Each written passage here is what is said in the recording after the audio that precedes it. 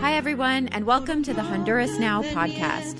This podcast shares human rights stories from Honduras and connects them with global issues and North American policy. I am your host, Karen Spring, a longtime researcher and human rights activist that has lived in Honduras for over a decade. Welcome, and thanks so much for listening.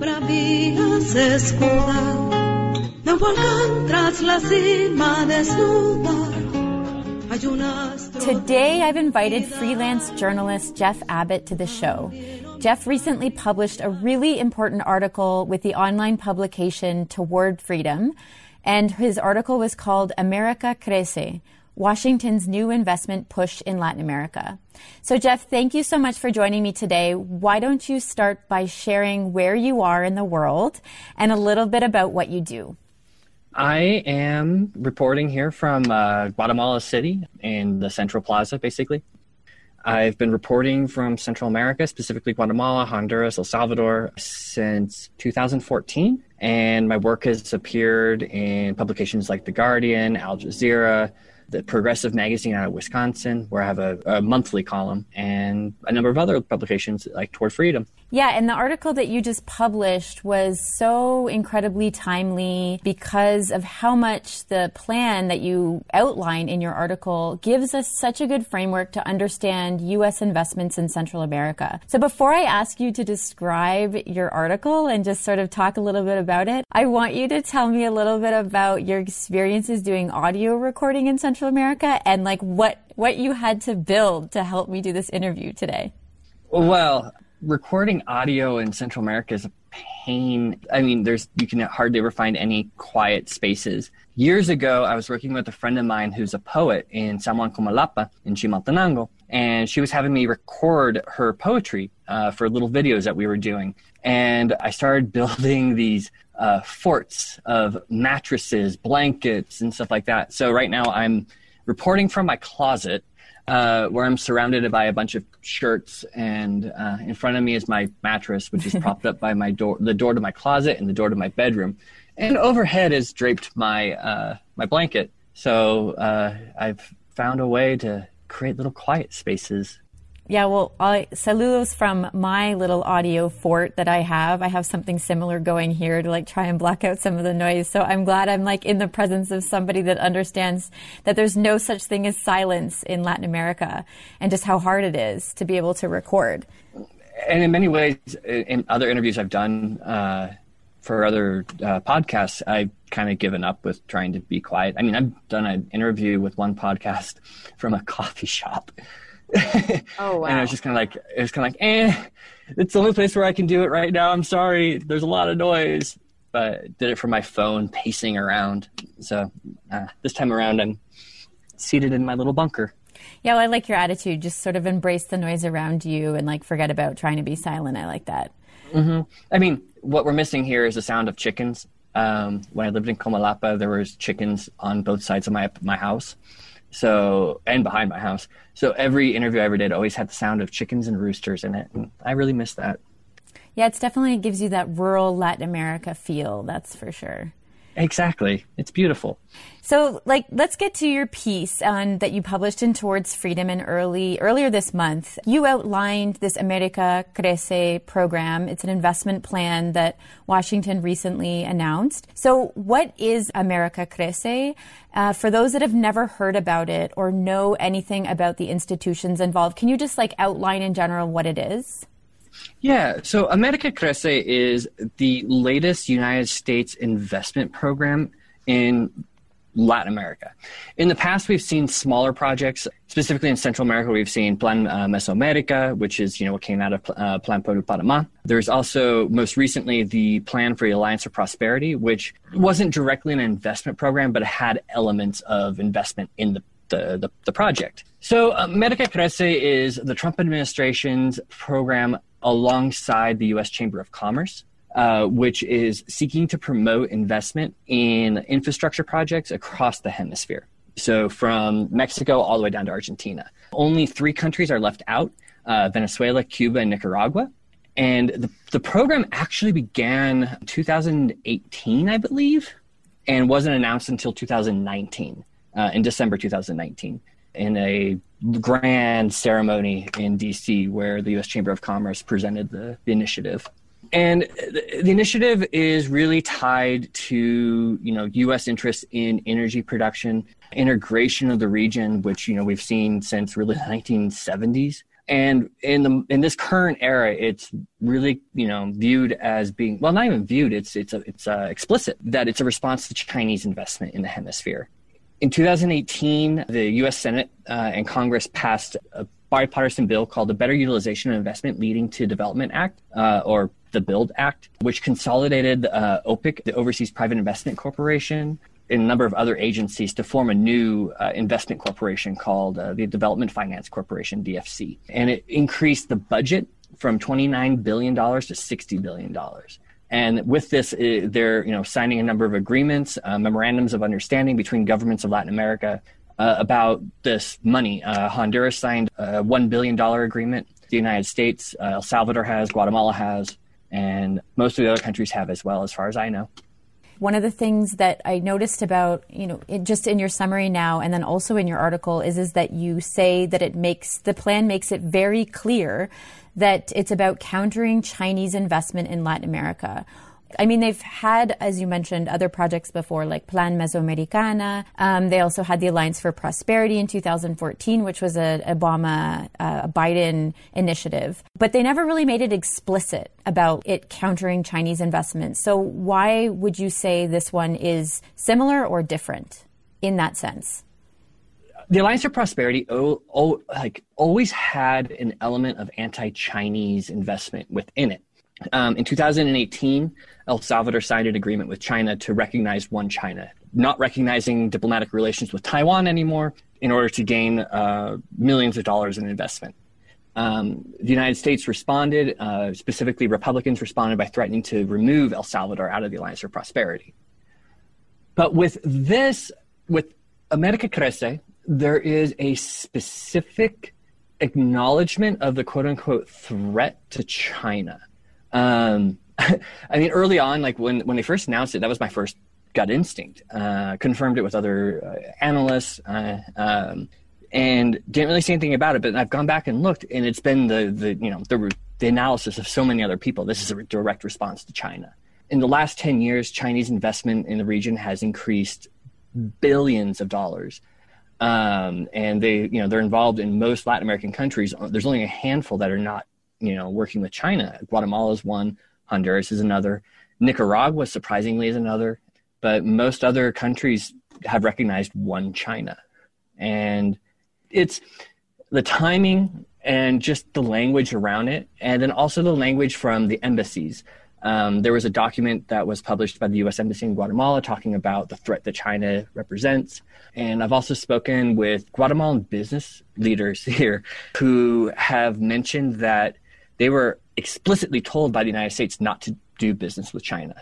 Which is, this is happening in Honduras too. And I'm just going to read you a tweet, as I think all the embassies are sort of given this order to discuss this issue and to discuss it with their key allies in these countries. And the U.S. Embassy in Tegucigalpa in Honduras tweeted on September 21st, quote, "The construction companies of the People's Republic of China are damaging the environment and threatening economies and the sovereignty of countries in the world," unquote.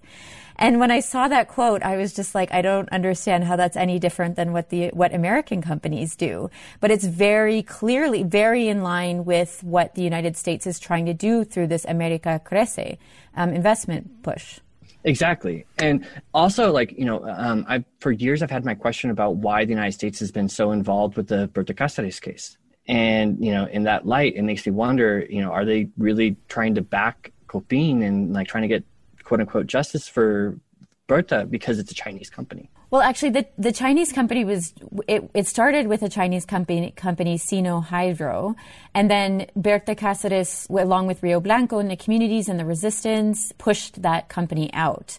But Sino Hydro was a big partner of DESA, which was the company building on the Agua Zarca Dam. But Sino Hydro is building in in a huge 3-part or 3-phase dam in eastern Honduras in the department of Olancho and close to the La Mosquitia, which is this area, really isolated area of Honduras. And it's a huge, huge dam. I think it will be the biggest. If they put in all 3 phases of the dam, it'll be the biggest dam in Honduras. And it's interesting that you talking about it in relation to Rio Blanco and the embassy's support for, quote unquote, support there in Rio Blanco. But if you look at what's going on with the Patuca Dam, which is what it's called, the Sino Hydro Dam in construction in eastern Honduras, that dam construction project has been linked to so many corruption cases and money laundering schemes, like drug money laundering schemes. And so, you have these very wealthy, politically powerful people in Honduras teaming up and helping build that Patuca Dam through these contracts and, a whole bunch of different mechanisms. But it's interesting because, initiatives that the United States supports, like the MASI, the anti-corruption body, and other NGOs that sort of denounce corruption in Honduras and talk about, the involvement of these projects in corruption, have really mentioned the Patuca project as being this source of major corruption. And for me, it's interesting because I think that a lot of the United States' corruption efforts in Honduras is linked to making sure that American companies are given equal, if not favorable, consideration when they're bidding for contracts for some of these large infrastructure and energy projects, which the America Crece program promotes. You talked a little bit about corruption in your article, so I don't know if there's anything that you want to comment about how you sort of see the relationship between this discourse of combating corruption that the United States really promotes and an investment plan like America Crece and then everything that's come before it. Yeah, I mean, for me, it's a little bit hard to talk about because it's not clear because the DFC has put in quote unquote mechanics to, to root out corruption. But with infrastructure, that's, the number one source of corruption. It wouldn't surprise me if, the companies are involved in corruption as well, but showing that's a whole other thing, right? In Guatemala, corruption is the name of the game, just like in Honduras, and it's just endemic. Yeah, and for me, if you get involved in any sort of infrastructure projects in Honduras and energy projects in particular, you're basically guaranteeing to be involved in some way, shape, or form with corruption and officials that are acting in a corrupt manner. There's no, neoliberal development in Honduras through these investments has always been corruption is necessary to be able to promote them. Exactly. And you go back to Guatemala, back in the 1970s, 1980s, there was the push for the expansion of energy production in the region. There were 5 major hydro projects that were meant to be built. Only 3 of them got built, 1 in Chiapas, 1 in Guatemala, and 1 in Honduras. The 2 others, which were in Guatemala, one of them was declared unconstitutional, I think 2016, the Shalala Dam. And then the other one was abandoned in the 1990s.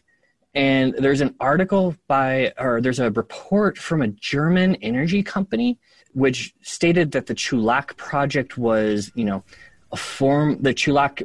was the largest project in the entire region. It was 430 megawatts. And it was on the Cajabon River, just a little bit northwest of Panzos, in Alta Verapaz, near Izabal. And that project, they claimed the project was just a money laundering operation. And the project was abandoned in 1993. And the World Bank report on it was because of, geological issues. The rock in the region couldn't support the project. But then there's, this report that says oh, no, it's money laundering. So it's I mean, I say it jokingly, but, you want to get rich, you do an infrastructure project, a hydro or a highway. Yeah, it's the same here in Honduras. And just on the flip side of all this investment and these large investment plans that for me, whenever I'm trying to figure out something on the ground here in Honduras and I'm working alongside communities that are fighting hydroelectric dams or mining projects or tourism projects, I always look to these investment frameworks like America Crece. I look to the Alliance for Prosperity to understand how these all fit into this broader U.S. plan for neoliberal development in Honduras. And so, You mentioned like 2 specific projects that you investigated and you report them in your article that you were able to understand, or that that the America Crece program will invest in. And there are tons more. And so what in Guatemala, and it's similar to Honduras, but I'm going to ask you this question, is, what do these projects mean for communities? What do they mean for communities that aren't properly consulted, or that don't share this vision of development? It means dispossession. It means being evicted from lands. It means social conflict, losing, the ability to produce for your family. I think probably 99% of all hydro projects are highly contested in Guatemala. And to the point where through all this, we have to recognize that the United States sees energy as a geostrategic question. In 2016, there was an investigation done by the Army Corps of Engineers, which sought to see the possibility of utilizing the Guatemalan military to protect the production and distribution of energy in the country. I don't know the results of that investigation because Southern Command had never confirmed that they did the investigation. I only know about it because the soldier who did the investigation contacted me, and I met with him and talked with him, and he gave me the proposal and all that. Jeff, is that Southern Command was supposed to secure and protect energy projects in the United States, or are you talking the entire region, entire Western Hemisphere? In Guatemala specifically, I've asked other U.S. officials about other countries, and they deny that it even occurred. It's interesting that you mentioned that because when Berta Cáceres and Copin in Rio Blanco were fighting the Aguas Arca Dam, the U.S. Embassy is sort of known to be one of the main commanders of the Tigre, the special police force that is a Honduran police force, the Tigres. And the Tigres were sent in to protect DESA's infrastructures and the construction of the Aguas Arca Dam. And so that's very similar to what you're saying if the Southern Command had that intention in Guatemala. Yeah, I actually asked an official who was serving in the U.S. Embassy in 2018 when I was there at the memorial for Berta Cáceres, and he would not confirm that it is occurring. Interesting. Okay, so you mentioned in the beginning of when you're talking about and outlining your article, you said that America Crece is similar to Plan Pueblo Panama. It's similar to the 2014 Alliance for Prosperity. And I mean, the Alliance for Prosperity, what we already talked about, was an Obama-Biden administration initiative to quote unquote, like in response to the unaccompanied minors that were flocking to the U.S.-Mexico border from the Northern Triangle. And so for me, it's really concerning that, like, for me, there's really no difference between the Alliance for Prosperity, which again focused so much on quote unquote citizen security, economic opportunities, increased investment in the private sector with the intention of, reducing migration. So, I mean, the U.S. elections are days away. And this is an initiative, the America Crece is an initiative under the Trump administration. Do you see there being any changes in foreign policy, U.S. foreign policy in Central America or Latin America more broadly from this election? Well, first off, I want to add one thing to the Alliance for Prosperity thing, which is often overlooked. There was an energy element to the Alliance for Prosperity. It's interesting because the Alliance for Prosperity, when they implemented it in Honduras, it was right when the Honduran Congress privatized the National Electrical Energy Company, which was held by the state, busted the union that gave tons of jobs, and then privatized energy, and then started handing out all of these energy generation contracts to private companies that started building them all around the country. And that's how the conflict in Rio Blanco started with Copin that led to the murder of Berta Cáceres and several others, and a whole bunch of resistance to dams, including the Jilamito Dam, which you mentioned in your article that this America Crece program is going to finance. So you're right. It's totally, it's not investigated enough at all, but it's definitely in there. But energy is always a huge focus of these programs. And energy transfers, energy moves. Energy isn't, with a stir station, you can, re-energize it and keep it going, keep it moving. So do you think that it's the way that the United States is trying to get basically as much access as possible to energy markets all across the Western Hemisphere because they're concerned about their own energy production? That's one thing I've played with for a while. I can't find the connection specifically to that. In Guatemala, what's really interesting is up until the 1960s, 1970s, energy nationalization in Guatemala really began in the 1950s under the revolutionary government, specifically during the times of Jacobo Arbenz. Energy wasn't nationalized for a while after, but it was still nationalized. But prior to that, the company that owned all the energy production and distribution in Guatemala was a U.S. company. And I think, in my opinion, this is entirely my opinion, I think that the United States is concerned about their own energy generation. Given the movement that's occurring, especially on the West Coast right now, to removing dams due to the environmental impacts, I think there is a concern. And it's just, exporting the externalities. Yeah, and I think you're right noting that a U.S. company basically owned the energy production before it was nationalized in Guatemala, because for sure the United States is looking to open up markets for its own companies, and it's very profitable. And here in Guatemala, Honduras, I'm not sure about. El Salvador, yes. There's U.S. companies that have come in. Duke Energy is here in Guatemala on the Pacific coast. They have a plant in Escuintla, I think it is. And so who is Duke Energy for us Canadians that don't know that much about the U.S.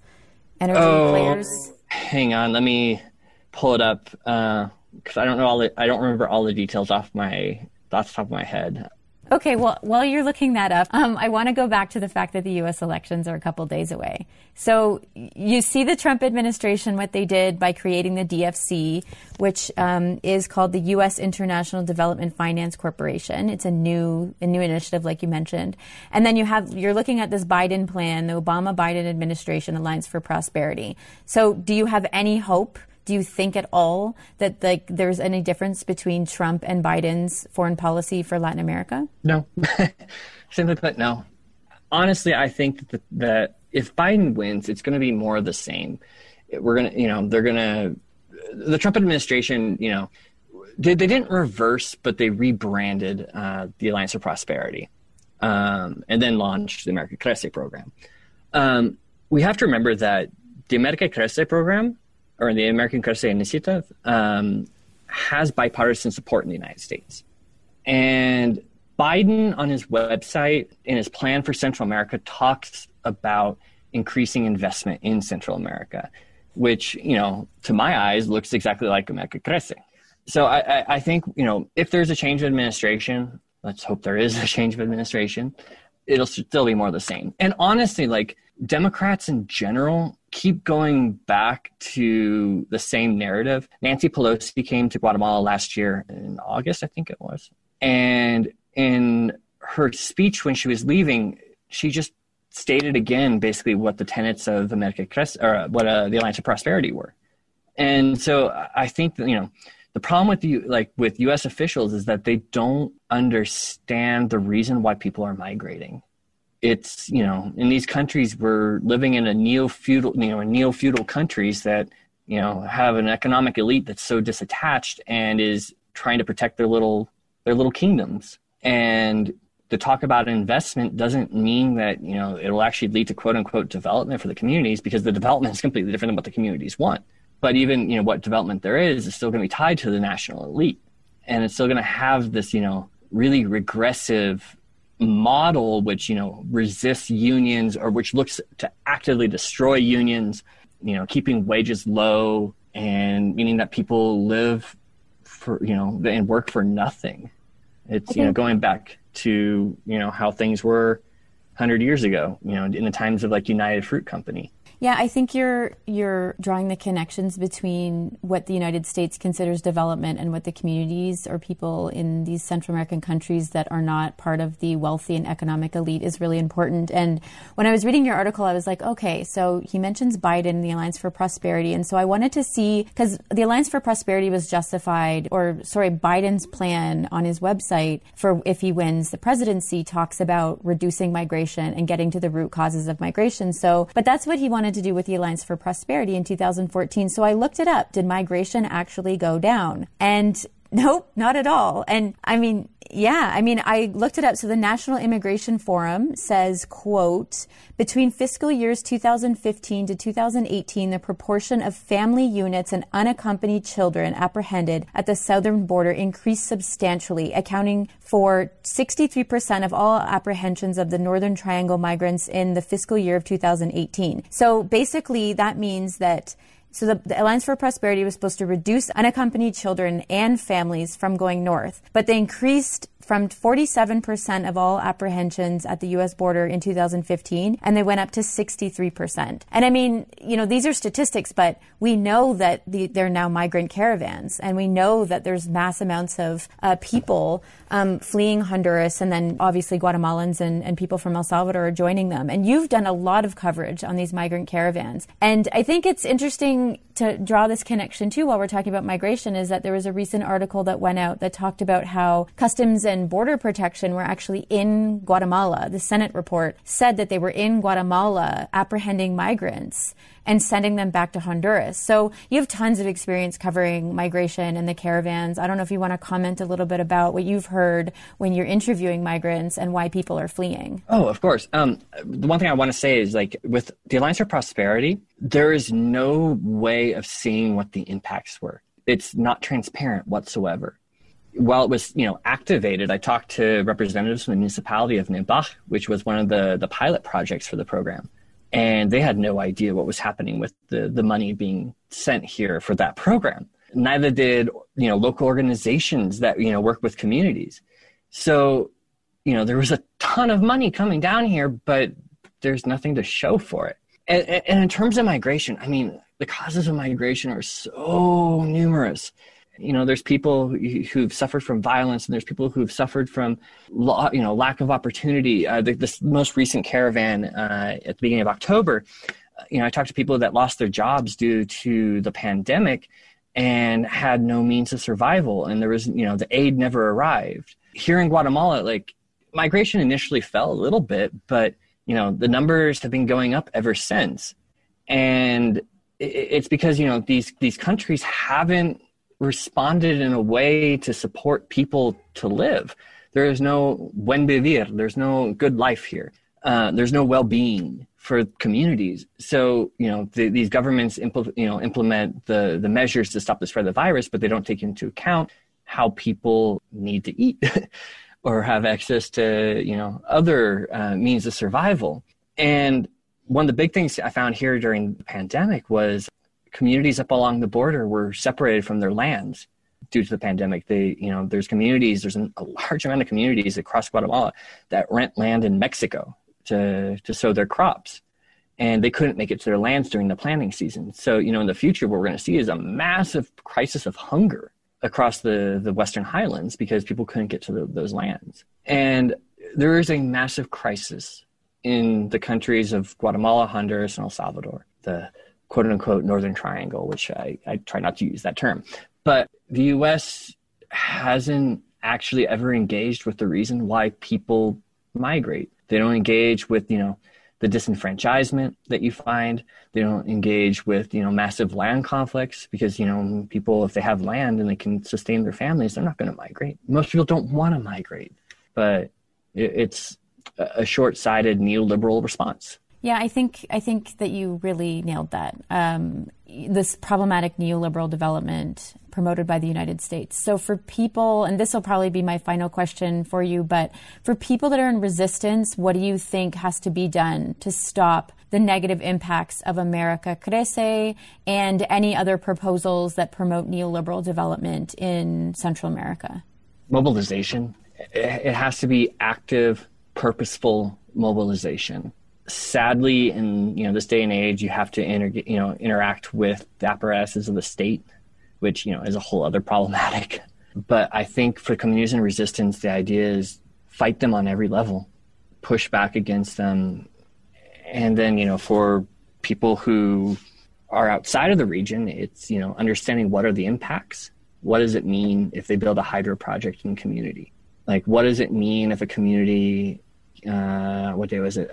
Thursday last week, I went to a community that is right above a hydroelectric project in Tucuru, Alto Verapaz. And the community is completely cut off from the water. And the water of the river Chicxoy, which passes in front of them, isn't even running at normal rate because there's a dam there. And so they've lost access to this resource that should be for the benefit of all. And I think it's that. On this end, it's resistance, protesting, mobilizing, utilizing the courts, utilizing international conventions, etc. But then that's not going to be enough. It has to be people in other countries, the United States, Canada, Europe, being like, no, like, we're not going to accept these policies that displace people. I think, in many regards, these policies are ones that are of dispossession, of displacement, of theft. And it's theft of the means of survival, the theft of the means of production, because, they're independent, they're autonomous. And when talking about migration, we have to also realize that it's also, one of the forces of internal migration as well, the urbanization of these countries. And urbanization means more poverty because, they can't find stable livelihoods in these cities. So you have a lot of informal labor that emerges out of all of this. And with that, it's an ever-expanding crisis because, migration isn't just, I have to provide for my family. All too often people go to the cities, can't make a living, find way more crime in the cities than in their communities, get more unstable, and then decide to go to the United States. I mean, that's not 100% the case, but that's often the case, right? So I think it's that. Yeah, I think I would echo kind of what you were saying, too, is just a call for joining forces in the quote-unquote global South and the quote-unquote global North and resisting. And with Biden, if Biden wins the elections, it's definitely not over for all of us folks that are working, been working for years to see the United States promoting more and more of the same and it getting more and more aggressive potentially as well. So, Jeff, I just want to thank you so much for joining me today. I know I have so much respect for freelance journalists because freelance journalism is so difficult. So thank you so much for writing this amazing piece. I encourage people all to read it. It's called America Crece, Washington's New Investment Push in Latin America by freelance journalist Jeff Abbott, published in the online newspaper Toward Freedom. So thanks so much, Jeff, for joining me today. Thank you so much for having me. It's been a pleasure. So that's the show for today, folks. U.S. elections are T-minus 4 days. I'm crossing my fingers here in Tegucigalpa. As always, check out our show notes at hondurasnow.org. Make a donation to the podcast or give me a sweet rating in Apple Podcasts. Thanks so much for listening today. I'm deeply appreciative of all that get in touch. Thank you for your support. You all keep me going and keep me inspired. Until the next episode, hasta pronto. Serán muchos, Honduras, tus muertos, pero todos caerán con honor. Tu bandera es un lampo de cielo